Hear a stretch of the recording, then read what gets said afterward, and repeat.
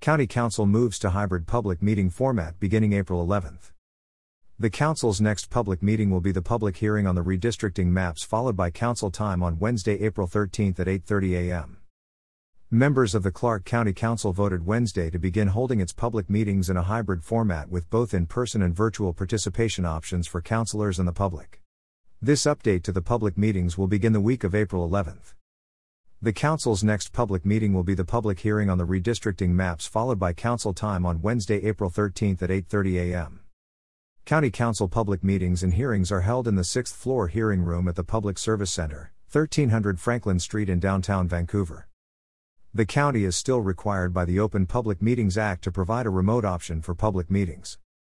Information on council meetings and hearings, including virtual participation instructions, is available on the county website at https://clark.wa.gov/councilors/Clark County Council meetings. Information provided by Clark Company WA Communications.